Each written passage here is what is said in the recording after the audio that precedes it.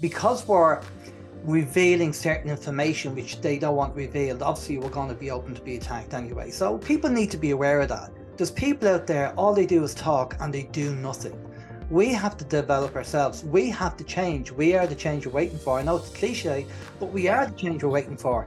But isn't that what life's about? Because the great thing about this awakening journey is we're learning so much about ourselves. And what I loved in your introduction, Alan, is the fact that, you, like so many people, were initially resistant.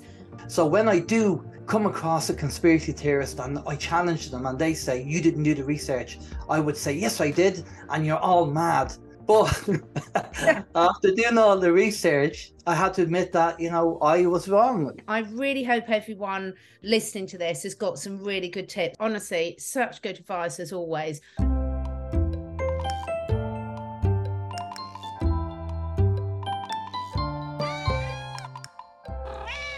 Now, I'm really happy to have what to me seems like an old friend back on my show, because Alan James from Circle of White Light Radio, he's not been a guest on my show before, but I've been on Alan's radio station a couple of times. So we're going to be having a really great conversation, which I think is needed for all of us at this time, which is really looking at, for those of us that consider ourselves awakened or on the awakening journey, what lessons we have learned, what lessons we feel we're still going through learning, and also, very importantly, tips for how we can be on this journey of awakening, of truth-seeking, whatever we want to call it, but still enjoy our lives right here, right now, because that's a fine balance. But Alan, before we get into it, I want to introduce you to my audience. So Alan James had his awakening journey in 2021. So you've been on this journey for a while, when an open-minded friend gave him a copy of David Icke's book, The Biggest Secret. I'm going to have to ask you, hold on to that. I want to know if you're still in contact with that friend. At first, Alan took the unusual approach and labelled David's a conspiracy theorist, but then he questioned his arrogant and ignorant attitude and realised that he'd not researched the content of David's books at all, but like most people, gave his opinion, not based on fact. And, that we've all been programmed into that standard repetitive script given to us by the deep state. So when Alan realised that this was the approach he was taking, he agreed to take up the challenge to read David's book to prove him wrong. But needless to say, after a few years of researching, that Alan realised that, in fact, he agreed with David and others about the Matrix, what was going on. And in that same year, we had the awful Twin Towers incident. I'm trying not to use too many trigger words too early on in the interview. After moving back from the UK in 205, I'm all over the place today, Alan. In 2005, he had a moral conscience to wake people up to what was going on. So you started your first radio show back in 2010 with his co-host Steve, that ran live every week for 9 years. That's a huge achievement. He now runs Circle of White Light Radio once a month live on his Rumble channel. All the links will be below. Pre-recorded interviews, general topics, information, very importantly, solutions, social psychology tips, along with his psychological understanding of the awakening process. So that's a pretty impressive bio, Alan. How are you doing at this? Not too bad. Thank you for having me on the show. It's quite unique because, as you said, I've interviewed you a few times on my show, but only audio only. So this is the first time we're actually doing an interview on video as well. And for years, I kicked and screamed. And to avoid video, I just wanted to do the radio, but Spirit have different plans, and when they say, listen, you're going to have to do it, kicking and screaming, you're going to have to do it. Well, I bit the bullet. I stepped outside my comfort zone, which we'll talk about, and I started doing Rumble videos and interviewing people and everything else. And I have to say, I'm enjoying it. It's actually gone quite well. So, onward and upward, but, it's great. And being able to speak to people like yourself and on video is a bonus. I love it. I mean, I must say, I think for anyone who goes down that road of, starting any sort of channel, podcast and seeing themselves on video, it's a huge learning process because, you know, we're all on this spiritual journey, or most of us listening to this are. And I think one of the things is it's really uncomfortable sometimes seeing yourself and having that reflection back, because how we perceive ourselves and then how we perhaps see ourselves on screen can be a mismatch. But isn't that what life's about? Because the great thing about this awakening journey is we're learning so much about ourselves. And what I loved in your introduction, Ellen, is the fact that, you know, you, like so many people, were initially resistant, but the difference is you recognize that resistance in yourself. So talk us through that process, because that is a real big one for everyone that's trying to get messages across, or trying to get loved ones to just even consider a different point of view. I just wanted to say that today's episode is sponsored by ASEA redox signaling molecules. Now, it comes in two forms, the liquid and the gel, plus there's a huge other product range for us. But why did I start taking ASEA, and why is it now an integral part of something that my whole family, both four-legged and two-legged, take every single day? Plus also something that all the clients I work with, again, four-legged and two-legged, it's number one on my priority list. Well, part of what I do, what I'm passionate about, is understanding the challenges that are affecting each and every one of us in today's modern living. The more you know, the more sometimes you wish you didn't know, but the pollution in the air, in the water, in the food, the control of our minds, the propaganda. But one of the things that we can do is take back responsibility for our own health. Now, every single cell of our body, whether we're an animal, whether we're one of the dogs in the backgrounds or one of my plants, contain these redox signaling molecules. And cellular health and cellular communication is absolutely key, whether you want to get your body back in balance, whether you want to reverse the aging process, whether you want to address any particular challenges that you've got physically, emotionally. It all starts with healthy cells. If your liver cells are healthy, your liver's healthy. If your brain cells are healthy, your brain's healthy. But just like a mobile phone, most of us have got mobile phones that we use on a routine basis now. But that mobile phone, regardless of whether you've got the latest model, is completely useless without a signal. So what does this technology do? The gel is something that you can apply topically over particular areas of concern, whether you want your skin to look better, whether you've got a cellulite, whether you've got an area that's causing you a challenge.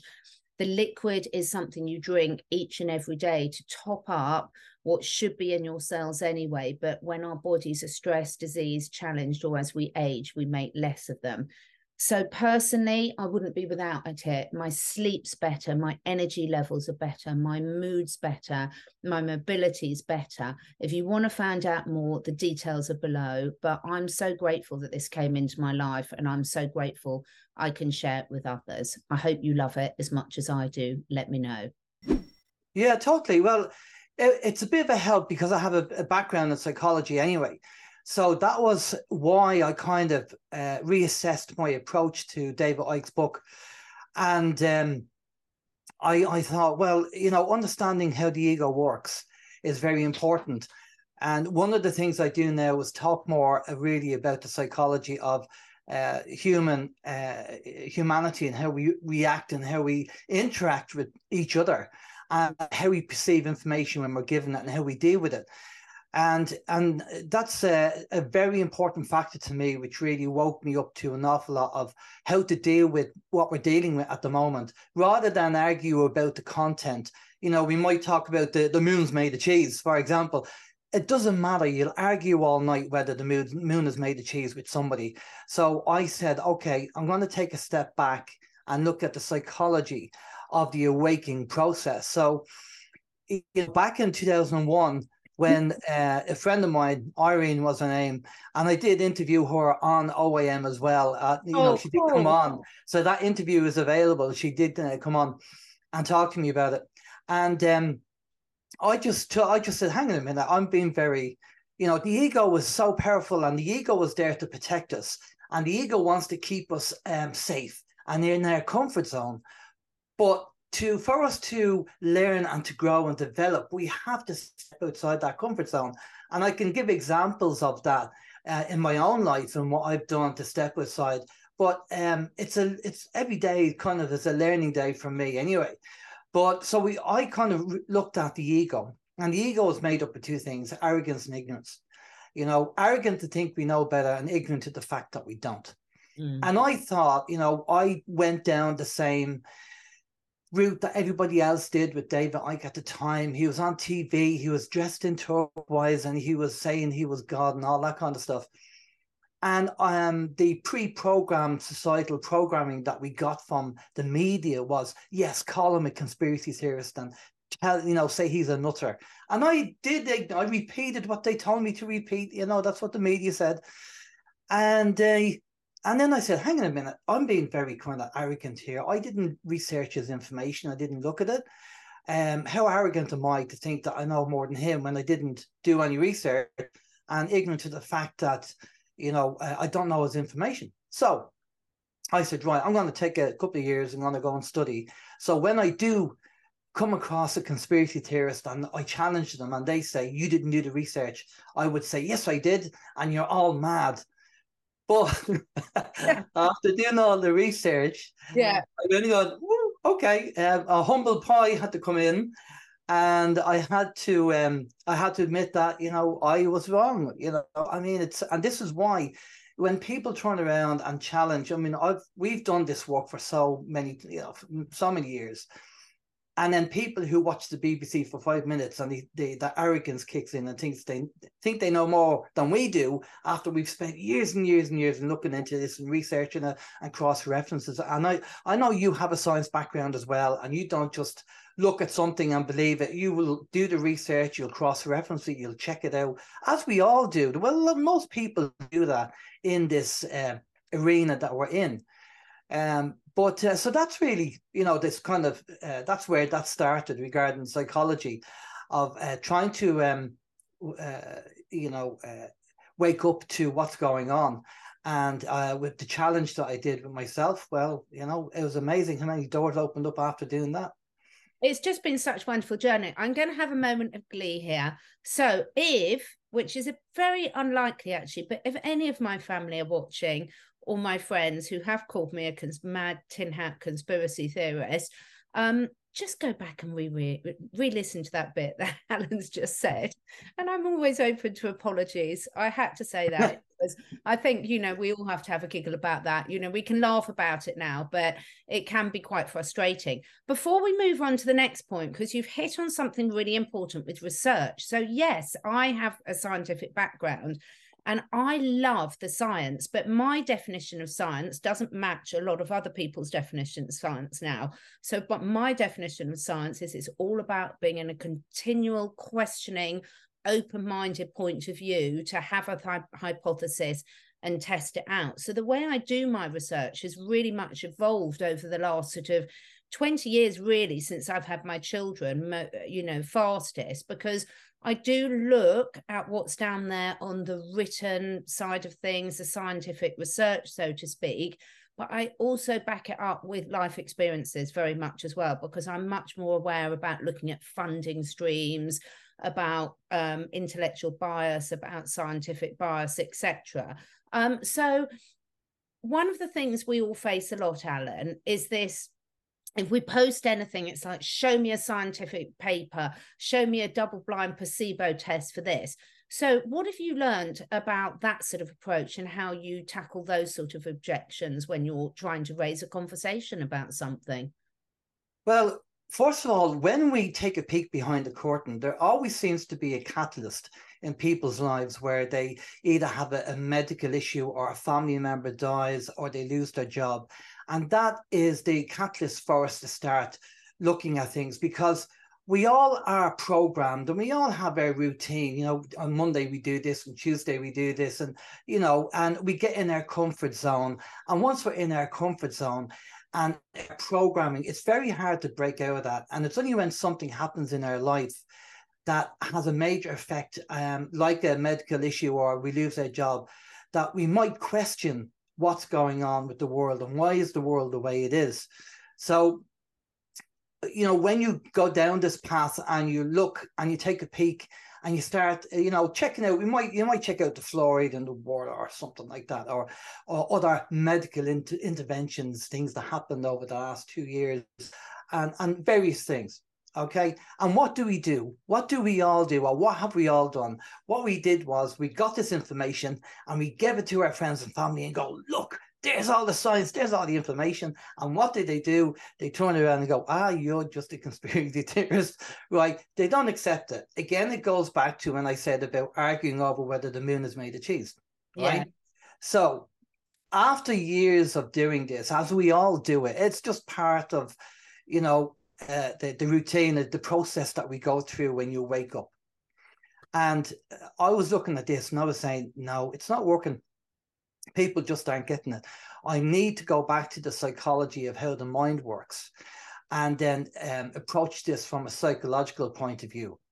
So, because, people have belief systems, and when you challenge, if you want to know how somebody thinks, you challenge their belief system and they'll will react in a certain way, depending on what information you're trying to give them. So I start going back to looking at the psychology of this. And two of the principles that I applied, I call this, by the way, what I put together, and Steve, we call it the fluid belief system. Okay, so if you go over to my Rumble channel, I have loads of psychology there, got to do it, breaking it down as to how it works and how to do it and everything else. So I won't go into the whole lot. But basically, there's two things that I use to apply this fluid belief system. The first thing was a quote from Aristotle, which he said, the mark of an educated mind is to be able to entertain a thought without accepting it, right? So if you think about that, right, he says, right, the mark of an educated mind is to be able to entertain. So with a lot of people, either true or it's not true. It's black and white, all right? But what Aristotle said was, well, no, you have to entertain it, which means you're challenging your belief system and you're parking your ego to one side. Remember, your ego wants to protect you and wrap you and cuddle you and make sure nothing happens to you. So if you step outside your comfort zone, which is what you're doing, if you're challenging your belief system, then obviously you're entertaining the information. But I'm not saying you have to believe it. I mean, you can entertain information, but you can say, well, give me the facts and give me the evidence. And then you turn around and go, here's all the science, here's all the facts, right? But the trouble is, a lot of people, because they're comfortable in their belief system, they don't want to step outside their belief system and entertain the information. So you can't give them the facts because they're not prepared to entertain the information. And the second part of it is I seen a black and white interview with Bruce Lee. And Bruce Lee said that when you're in a street fight, there's no point doing these set martial arts movements because you don't know what your opponent is going to do. So he said you have to be fluid when you're taking on your opponent. And I said to myself, well, surely our belief systems have to be fluid as well. We should be able to change when new information comes in. So what I learned today might change tomorrow because I might learn something new tomorrow that challenges what I know today. And I mean all your belief systems, if all your belief systems are fluid, then your ego is parked to one side and you just change with new information coming in. And it's very healthy and it's very enlightening and freeing to be able to do that because you're not stuck in a belief system. And people have said to me, they said, oh, I don't have any belief systems. And I said, well, that's your belief system, that you don't have a belief system. So we do. We all have a belief system. And some people are fluid in certain belief systems because it doesn't have much of an impact on their life. And other people are really stuck in a belief system because that would be a major impact on their life because they might have believed something since they were young. I mean, we normally get our belief system from our friends and family and our teachers from the age of 7 onwards. All right. So you imagine 20 years of being told that 2 and 2 is 5. And then we come along, Catherine, and go, actually, 2 and 2 is 4. What are you going to say? Yeah, I don't believe you. You're a conspiracy theorist, Yeah. So I won't, there's more to talk about, but I'll stop there because you might want to jump in. Yeah, there's one point I really wanted to raise on there that's been really in my awareness recently, Alan, particularly with all the events that have gone on this weekend. Again, another horrendous situation that how much of the story we're being told. We know what we're being told by the mainstream is completely false with the Israel. But if people are going to be able to be in a position to park their ego and entertain, and that's one of my favorite quotes as well. My friend Bryce and I talk about that all the time. If we're going to be able to park our ego and entertain new ideas, new thought processes, I'd love your thoughts with your psychology knowledge about how that fits into us feeling in a place of safety, because quite often we can't park our egos unless we feel safe enough to do so, because as you said, it is a protective mechanism. And obviously the powers that used to be, I've heard people saying about that, and I love it, and I'm not going to call them the powers that be, I'm going to put it in the past tense. The powers that used to be use fear as a major control mechanism. Do you think that's partly responsible for why people are not able to entertain new ideas at the moment? Well, I always say knowledge gives you choice, ignorance doesn't. Okay. If you know something's going to happen, then you can do something about it. But if you don't, then you're going to be ignorant to the information. So all you're really doing regarding the safety is just ignoring the information that's, something might happen. Like we have certain elements happening in the world at the moment. I won't go into too much detail for this reason, for the video, because of certain words. But we have certain people doing certain things in the world. Okay, so we know that's happening. Ignoring that is not going to make any difference. Yeah. So I'd rather know about it. But, when on my background is corporate IT. So I used to live in the UK. I used to work in the Square Mile in London. I climbed the ladder. I've been in the boardroom. Okay, so I've done all that kind of stuff. And one of the things I used to do with staff is when they used to come to me with a problem, I got fed up because I was always given the solution and he'd go away. So I'd say, look, if you're going to come to me with a problem, make sure you come with 3 solutions as well. Right? So they came to me, they'd have the problem and they gave me 3 solutions and I'd pick the best one. Or I might say, well, which one would you pick? And get them to pick the best one. And then they'd go off and do it. Because people are great at, telling you the problems. We always say there's people out there that have a problem for every solution. And there's no thinking effort, because to think takes energy. And a lot of people don't like thinking. And this is why a lot of people outsourced their thinking during the medical intervention over the last 2 years. They outsourced their thinking to the government, and they didn't want to put the work in or the research or anything like that. They just said, oh, we'll just believe the government and trust them, and they went off and did what they did. So it's all about energy, and as spiritual people, we understand energy, how it works. And in this world, we have givers and we have takers. The givers use more energy and the takers use less energy. And that applies to thinking as well. And if anybody's a fan of Dale Carnegie, or Dale Carnegie, depending on how you say it, there's a great book out there that's been out for years, How to Win Friends and Influence People. And it's a book I learned years ago, and it's brilliant from a management point of view. And he basically explains that, as a manager, if you have staff, you can't, if they do something wrong, you can't go off and give them a good, verbal abuse, because you'd be pulled up in front of HR. So Dale Carnegie teaches you to stop your initial reaction, which is what a lot of people do. The filtering system, unfortunately, with some people, the filtering system doesn't click in, and they just go rah at somebody, which is a negative. And of course, that person's going to be feel that they're being attacked, so they'll defend that, and then arguments happen. Where Dale Carnegie says, okay, you have to stop yourself from doing that rah. Think about what you're going to say and have it more positive and more constructive, and then say it, and you'll have a better outcome by doing that. So as a manager, I had to learn to do that with staff, right? But unfortunately, there's a lot of people who can't be bothered. They don't put the energy in and don't think about what they're going to say before they say it, and then it causes arguments. And the same with, oh, I can't be bothered. Good looking into that. I can't be, It's so again, they can't. It's all energy. So. Yeah. So just going back to what I initially said, knowledge gives you choice, ignorance doesn't. And if they don't want to know about it, then they can't turn around and give out, and or they can't moan about it. Say, well, all the evidence you need for what you want, and you can look for solutions as well. You look for the solution rather than, because you can dwell on the information. And one thing I said before in an interview, when you get involved in this conspiracy game, if you want to call it that, learning about what's going on, I initially was attaching emotion to this information. So one day I was happy, one day I was sad, next day I was happy, next day I was sad. And I was going, hang on a minute, this is causing havoc with my energy. So I decided that from now on, there's no emotion being attached to this. It's purely information. That's all it is. Yeah. Right? And that way you have a detachment from the information, because we know after doing this for years, Catherine, that information gets put out there purposely to affect us. It's all lies, but they do it to, affect us emotionally.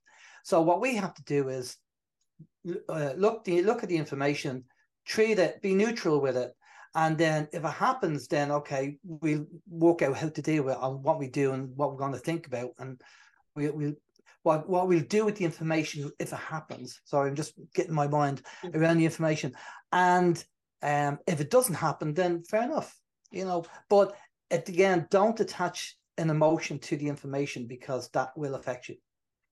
Yeah, there's so many points there I want to sort of go into a bit. But one of the things I really want to go into at the moment is the emotion, because I can see both sides of the story for that, because I also think there's a huge agenda to flood us with so much trauma that we lose that human compassion.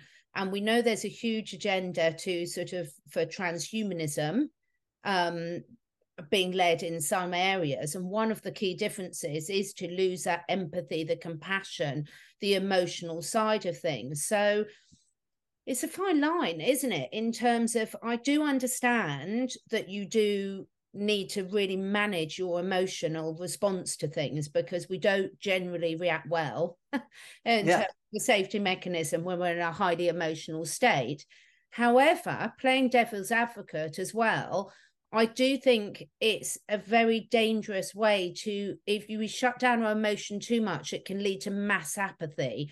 Because if we can't then identify with the people that are being used as pawns in the games and are going through these traumas, then sometimes that's the biggest way to control the masses as well. So it's a fine line, isn't it, for people? Yeah, totally. Well, look, I used to be doing an awful lot of research and looking into what's going on. And a bit like the flat, right? Yeah.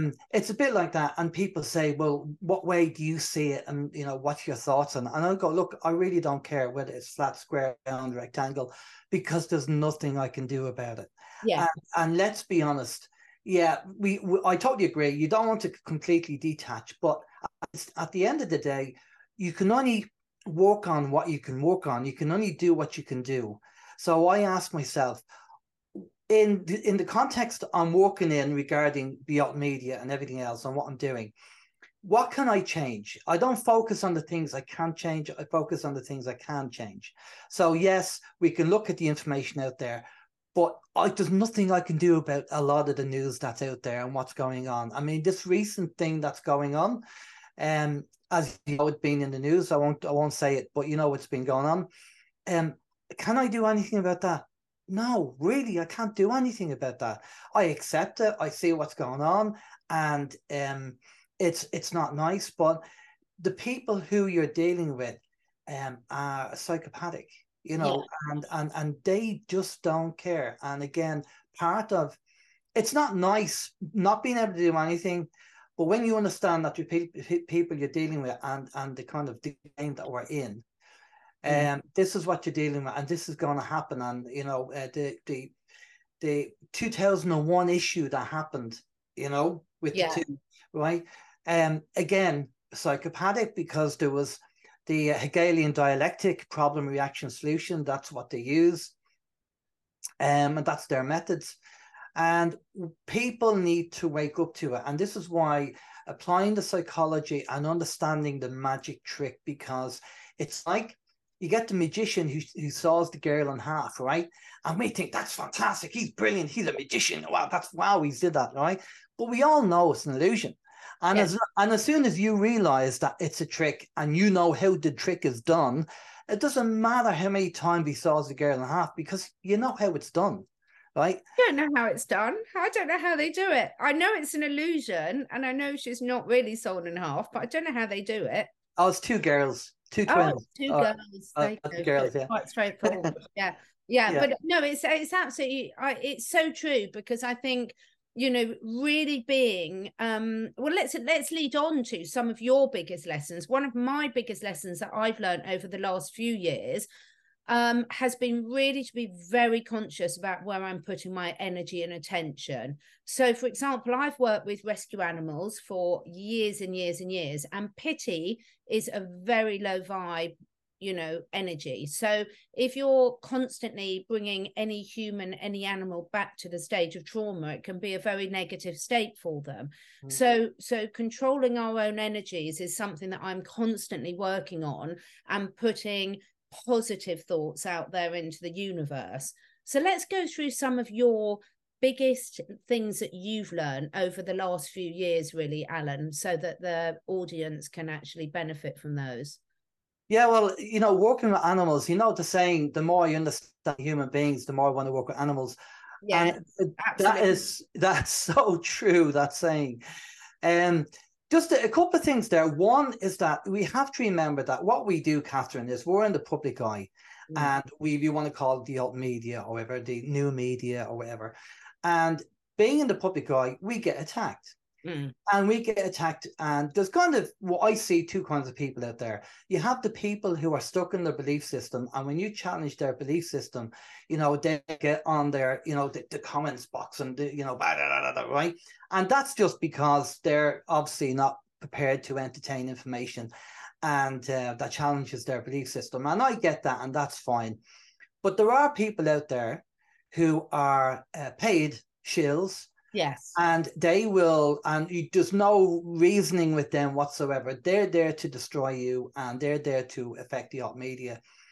And lies and lies and lies are always put out there. I mean, I've been attacked over the years, you know, and I'm thinking, and people, one or two people might say, hey, I'd see somebody's put a video up, and, you know, this is what they're saying, you know, I think, well, you know, I mean, it's amazing what people believe without actually turning around and saying, well, is that true? Because when we had the issue with the medical intervention, I said to people, look, if you're only forming an opinion on one narrative, because there was only one narrative coming out of the media, right? So when we were getting into a debate about that, you know, event, I would say, but you've only got a limited opinion. And they'd say, why? And I say, because you only listen to one side. You know, it's like if you have two children and they're in the room next door and the vase breaks, and you go in and you ask the kids, you know, what happened? You don't just listen to one of them. You listen to both of them, and then you form an opinion based on two of them. You know, you get your both sides of the argument. But it's amazing how people only get one side of the argument, and then that's it. You know, they form that opinion. And I think, but you don't have that's a limited opinion, because you don't have two sides of the argument. So there's a lot of people out there, either people who are ignorant and just are afraid to challenge their belief system, or the shields who are being paid, and, you know, they say all sorts of stuff, you know. So I just want people to be aware that for the likes of yourself and myself and everybody else who's trying to do their best to educate and wake people up, there are people out there who attack us, you know. So, you know, so I will say to anybody, if you hear any crap regarding me or Catherine or anybody like that, contact me and ask me my side of the story, and I'm more than happy to tell you if there's anything there, you know. But it's just amazing. You know, it's just ridiculous, right? So that was. I do have to laugh at some of the stories that are made up. I'm like, well, wow, you know, I know I'm a busy person, but if I could have fitted in all these things in my life, I'd have been a really busy person. So, but it does make you realize how much is made up about celebrities and people really in the public eye as well. So there is a grey area again, because there might be some things that are true, but there's equally surrounded by a whole range of things that just aren't. Yeah, totally. And, you know, at the end of the day, again, it does no harm entertaining the information, but ask for the evidence and the facts. And if there's no evidence and facts, then it's probably going to be BS anyway. Yeah. So that was the main thing over the years. That's one, just another thing as well. But that was over the years being involved in the alt media. I just thought, you know, how sick of these people that they've nothing better to do but to do things like that. And obviously, because we're revealing certain information which they don't want revealed, obviously we're going to be open to be attacked anyway. So people need to be aware of that, you know. Mm-hmm. The other thing is, I realized, again, researching the psychology, that when you give people information that challenges their belief system, you know, they will answer in two different ways, right? It's just how the mind works. Now, for some people, not knowing something is a weakness, and they don't want to show that weakness, so they'll cover it up. So what I do sometimes, well, I used to do, I don't do it now anymore. I don't kind of spend time waking people up anymore, because there's enough information out there. But what I used to do is say, right, okay, do you believe that there's a certain group of people, you know, running the world? And they will answer in two ways. They'll either say, I don't know enough about that to comment, or they'll say, that's a load of BS. Yeah. So the person who says, I don't know enough about that to comment is showing confidence in their intellect to be happy to show the weakness that they don't know. Mm. The person who said it's a load of BS lacks confidence in their intellect, so they want to cover it up because they don't want to be perceived as not knowing something. So I used to say, well, I've got 20 years of research here and interviews and everything else, but I'm more than happy to be proven wrong. Can you give me your 20 years, or give me the information you have? If you think I'm wrong, give me your information. And 10 times out of 10, guess what? They either don't have nothing, or they have 5 minutes of the BBC, and that's what they're using. Now, one thing you said earlier, and I didn't comment on it, and I'll comment on it now. And you said, you know, when people type something, well, prove it, bad, yes. Right? Well, number one, I've kind of got to the stage now that based on somebody's comment on Facebook or social media, I can actually tell how they think, right? Which is great. Yeah. But number two, you don't owe anybody anything to train. If they want to remain ignorant, you don't have to prove anything to them. Okay. You're not their teacher, right? That's them being lazy and going, well, I'm not bothered to do the research. I'll get Catherine to do the research. I'll give me the information and do the work. No, okay, look, no, you stay ignorant. That's fine. I'm not here to convince you. And if that's what you believe and that's your belief system, that's fine. I'm happy with that. I'm just not wasting my time. I've better things to be doing. You know, I've washed my hair or something like that, you know.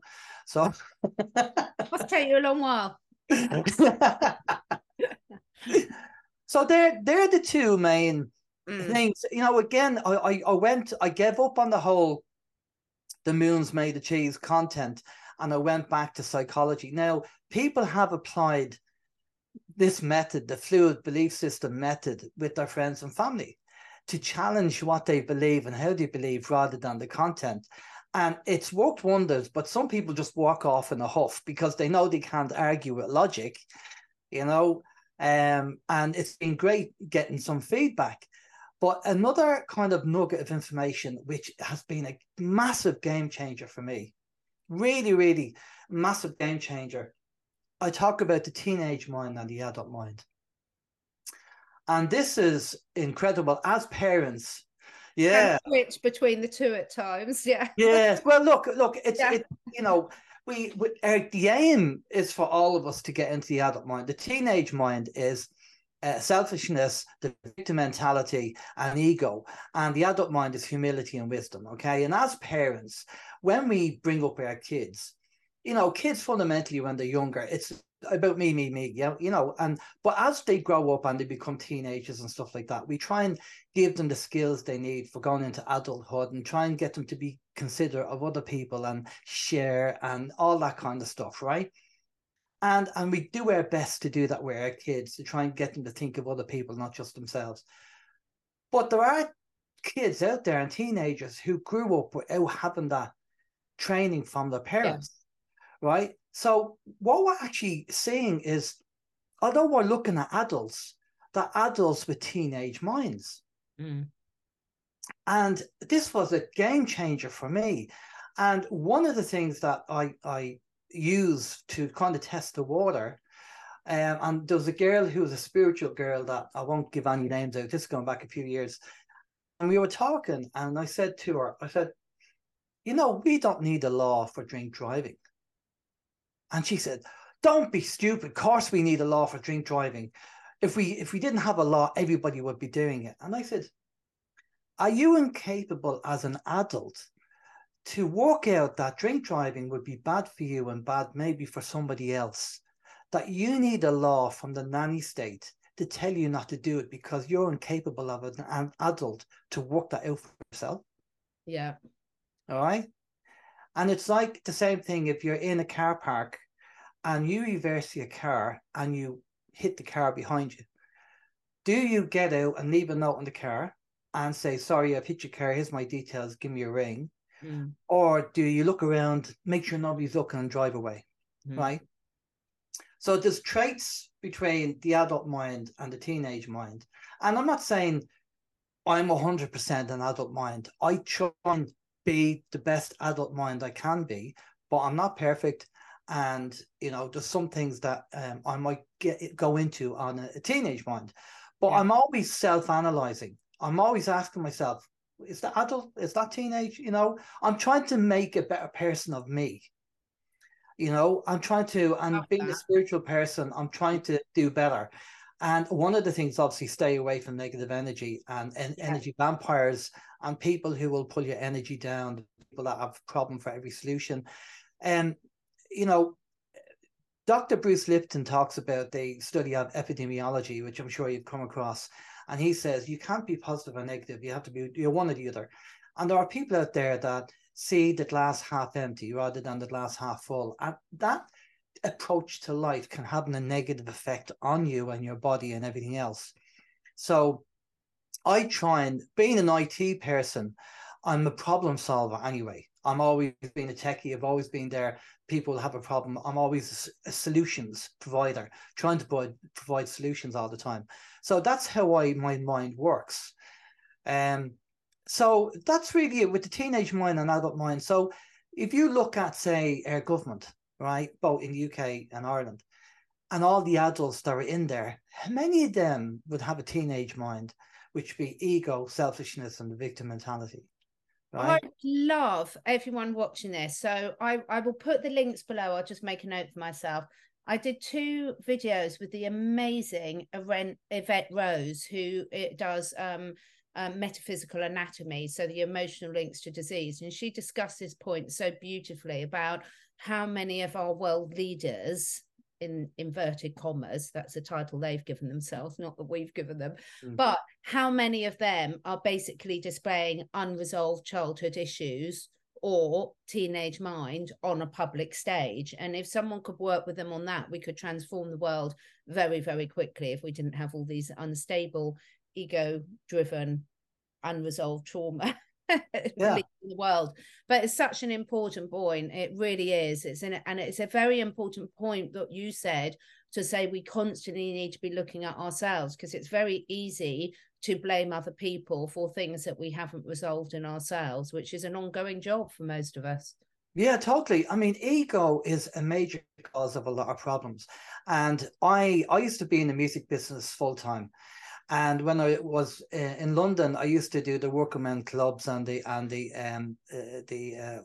holiday camps and stuff like that. But I used to play professionally over here in Ireland in the 80s. And, you know, I went on a bit of an ego trip, as you do in the music business, you know, and I was brought down to earth by a family member who was in a bigger band at the time.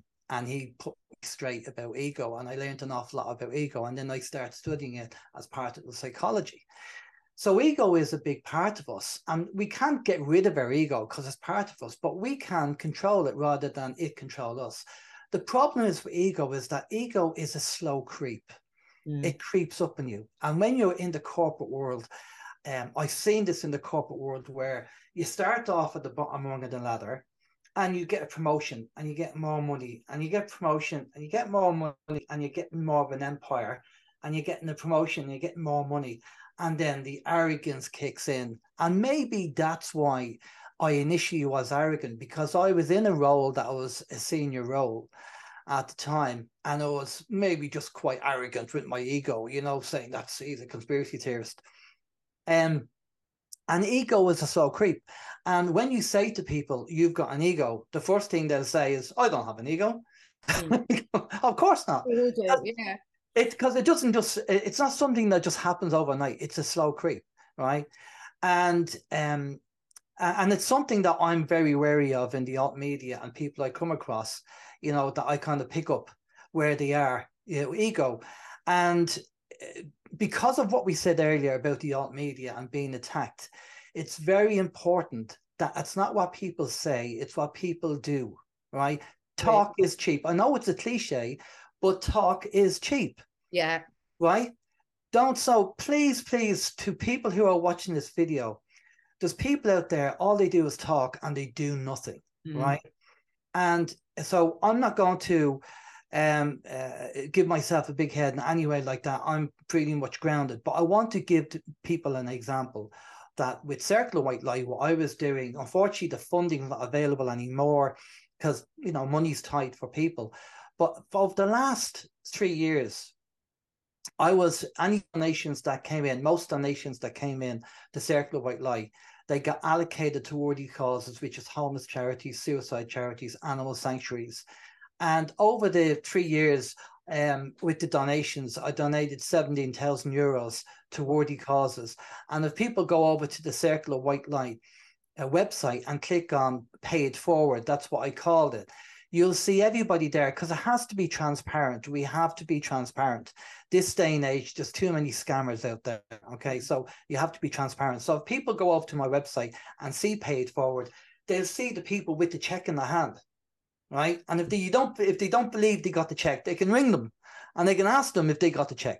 All right. So because of it has to be transparent, because I wanted people to see where the money was going. And there's other things that I've done in the background. And that is kind of talking the talk and walking the walk. And I know what you do, Catherine, with your animal sanctuary and your animals. That says everything, you know. There are people out there just sitting their arse and all they do is talk and they do nothing else, you know. So please, I say to people, don't judge a person by what they say. Judge a person by their actions. Because actions take energy, and we talked about energy earlier. You got your givers and your takers. So that's important. Really, really good points there. What are you currently working on? So where we are right here, right now, and you know, everyone's got a different opinion about what is happening globally. How much have we moved forward? How many people are starting to question things more? So for you on a personal level, that anything that you're happy to share is like, okay, these are the lessons I've learned so far. What do I feel I've still got to really work on to be able to contribute more? Well, my first radio show, Open Your Mind Radio, we talked mainly about the problems. We talked about solutions, but mainly about the problems.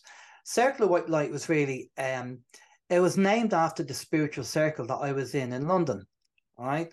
And when I moved back over to Ireland, I set up my own spiritual circle and I ran it for a few years and I called it Circle of White Light. So I decided to call my radio show Circle of White Light because it says on my strapline there, focuses on solutions and a better way of thinking.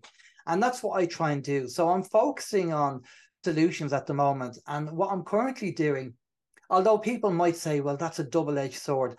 But because I'm an IT guy and I do web design and stuff like that, I'm actually playing around with AI at the moment to see if I can use the artificial intelligence to help me do programming, but in a positive way, not in a negative way, obviously. And to write, I use content management system called Joomla, and it uses things called components and modules and plugins.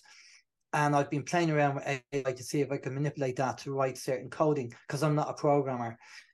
So I'm playing around with that. I'm having fun with the Rumble channel, interviewing all different types. The great thing now with being on video, although I always said I had a face for radio and a voice for print. But the great thing with Rumble is that I can now use visuals. So if there's certain things I need to talk about, like the fluid belief system, the teenage mind, maybe certain project blue beam, if we can mention that. I think that's allowed.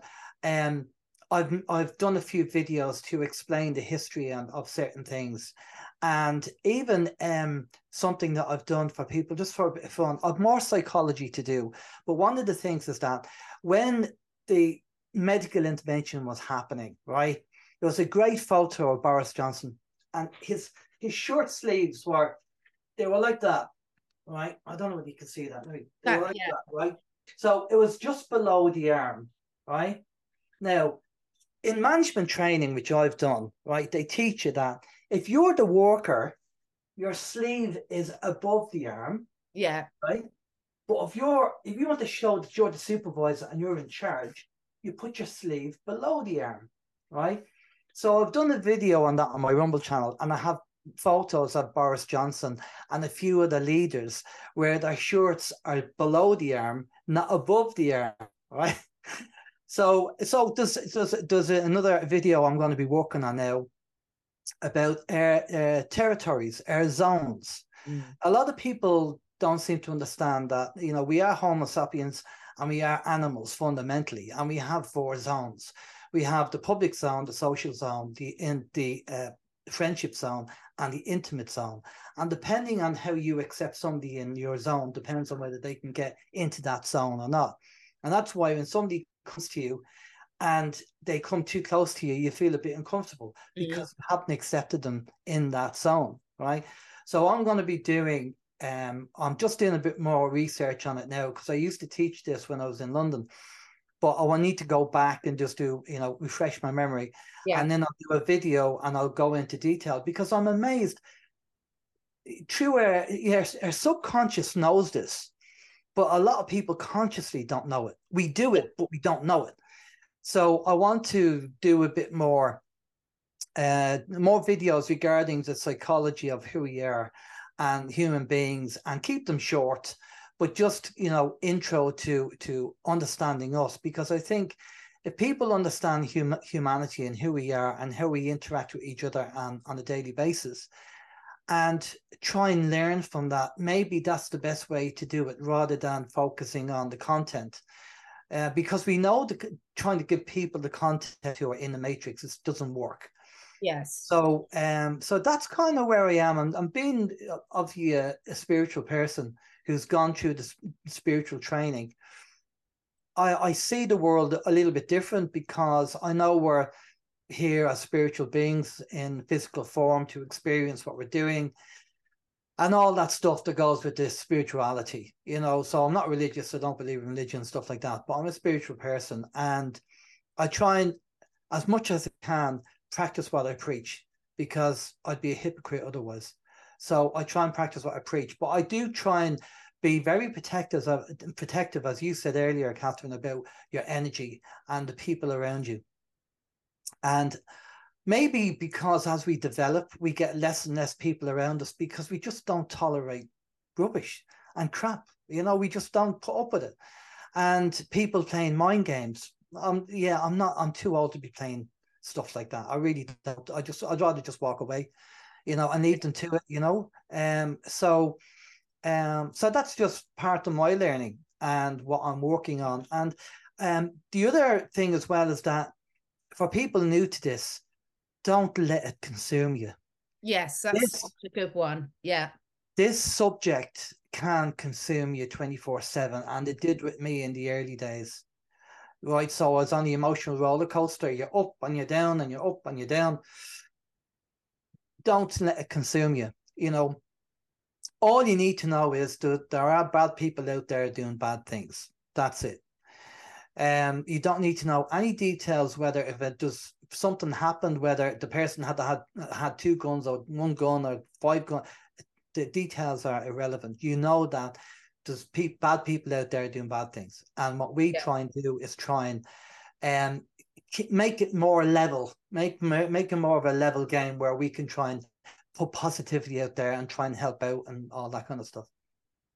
It's such an important point, because I'm still seeing sort of, and I'm talking about the last 3 years, just because a lot of people have started talking out about things. You know, David Icke was very much on his own for 20 years plus.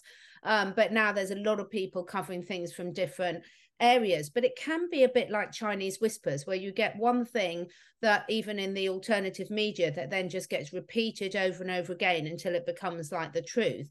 But also, I'm seeing so many people put their lives on hold, still waiting for things that have been talked about, that have been promised, and not getting on and living their lives. And there's a lot of people that literally do spend all day listening to Rumble videos or YouTube videos, etc. So have you got any tips for people that have found themselves sort of caught in that cycle, about breaking free from that, and how much their life could benefit if they remember that we're here to enjoy ourselves now? Yeah, entertain it. You know, entertain it that, you know, oh, that's, you hear information about certain things and you go, yeah, okay, that's nice. Is there any facts? You know, is there any evidence to that? And if there is, that's great. But if it's not going to impact your life directly, or maybe it might down 2 years' time or 3 years' time, then that's fine. But as of now, we're in the here and now at the moment. How is that going to affect you? How does that information affect you? Again, focus on what you can do, not what you can't do. And even if there's promises of certain things and people are saying certain things, then that's fine. But how does it impact your life? If it doesn't, entertain it.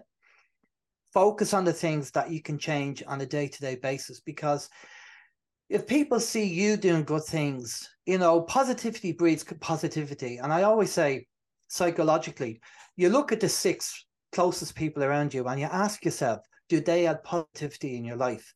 Yeah. And if one of them doesn't, well, you try and keep them at a distance. And a lot of the time we have friends and family who might have an impact on our life in some negative way. So you try and keep them at a distance as best you can, because if positivity breeds positivity, then if you're with like-minded people and you're all working together, then that energy is going to be so beneficial for us.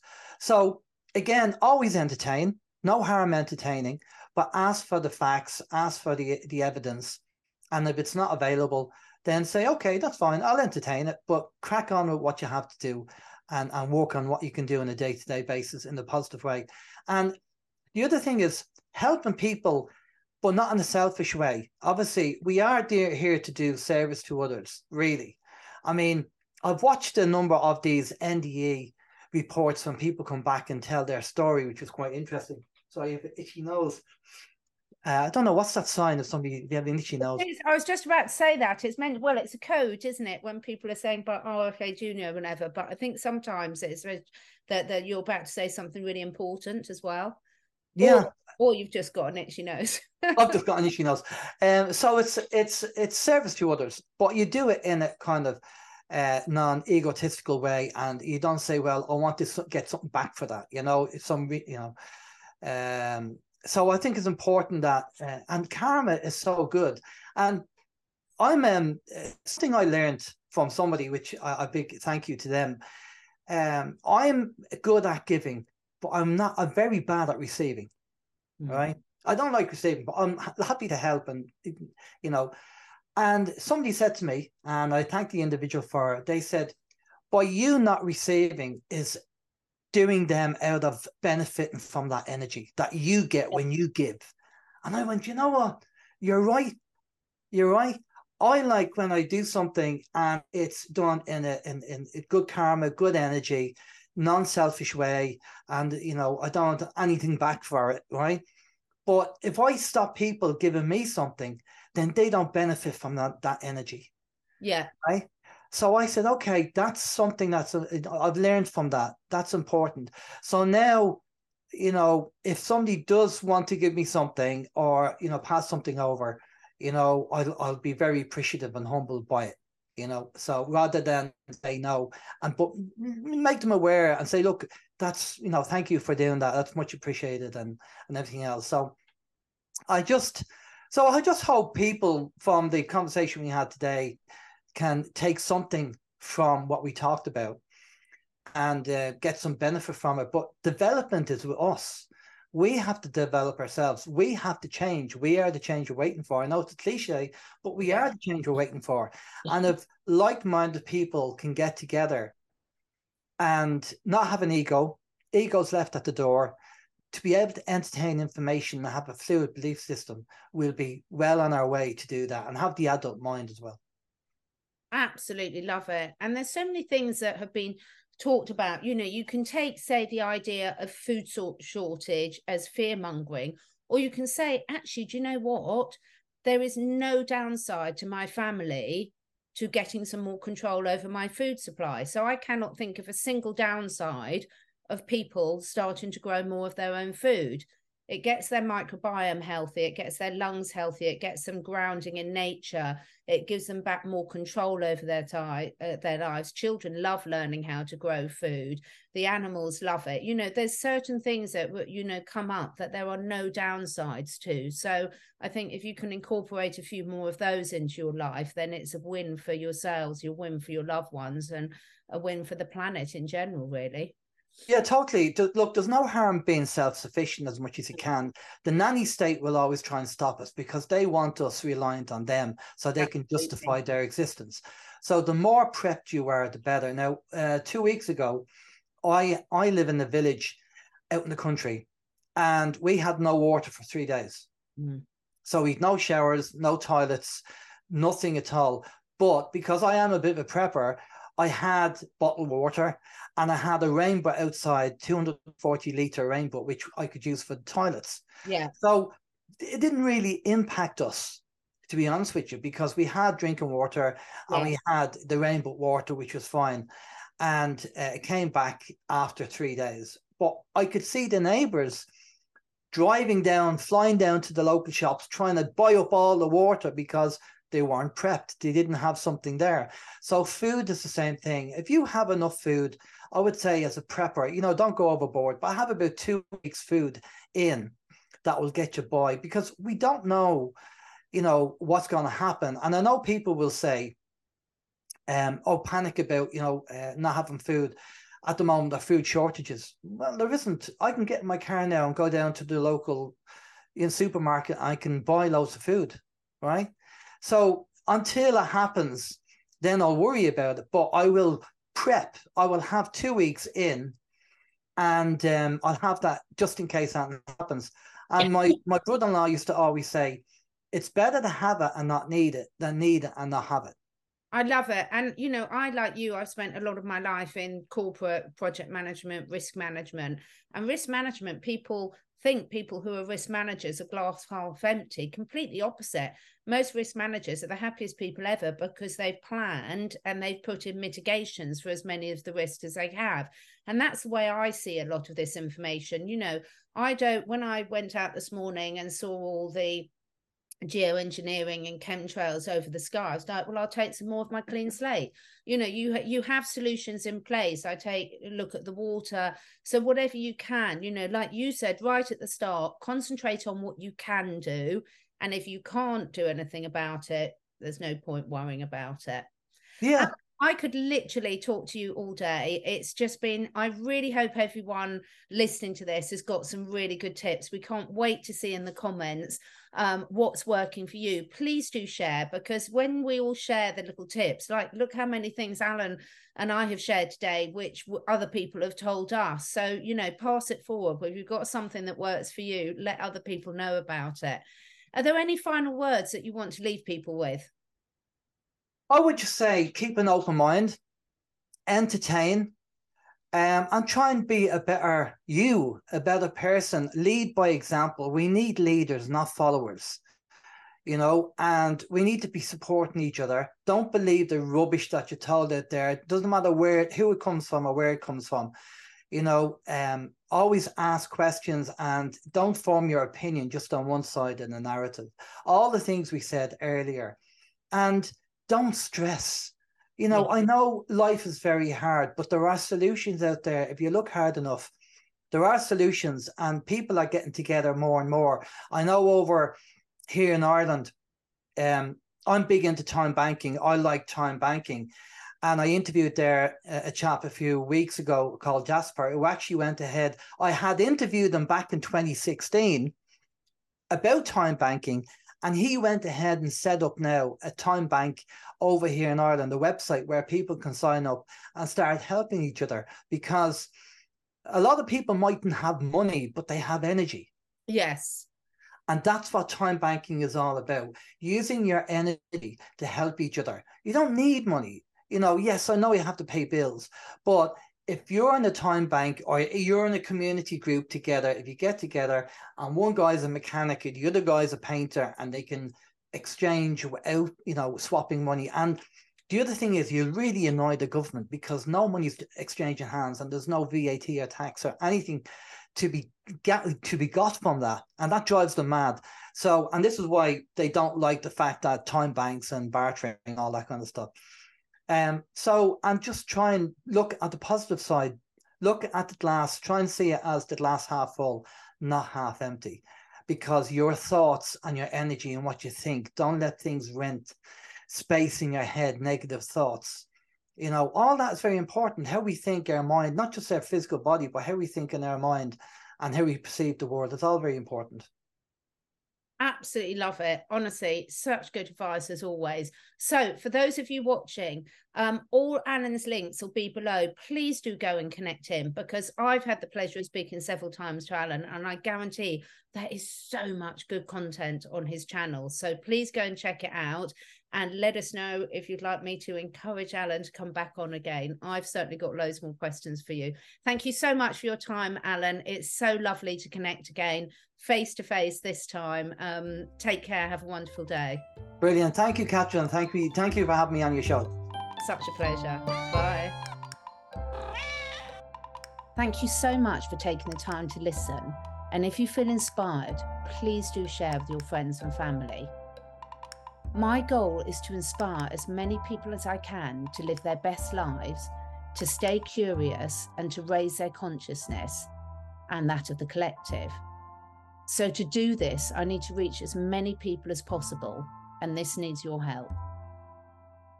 If you feel drawn, would you be willing to share your favourite episode with 5 different people? This helps us spread the word and also helps me encourage some exciting new guests to take part in this podcast. If you feel drawn to do that, I will be very, very grateful. All the links and discount codes where applicable for all the products that I support are on my 2 websites, catherineedwards.life and catherineedwardsacademy.com. All of the products are personally tried and tested by me, my family, and my clients. And finally, please do press the follow or subscribe button, depending which platform you're listening on. And above all, stay curious and stay free.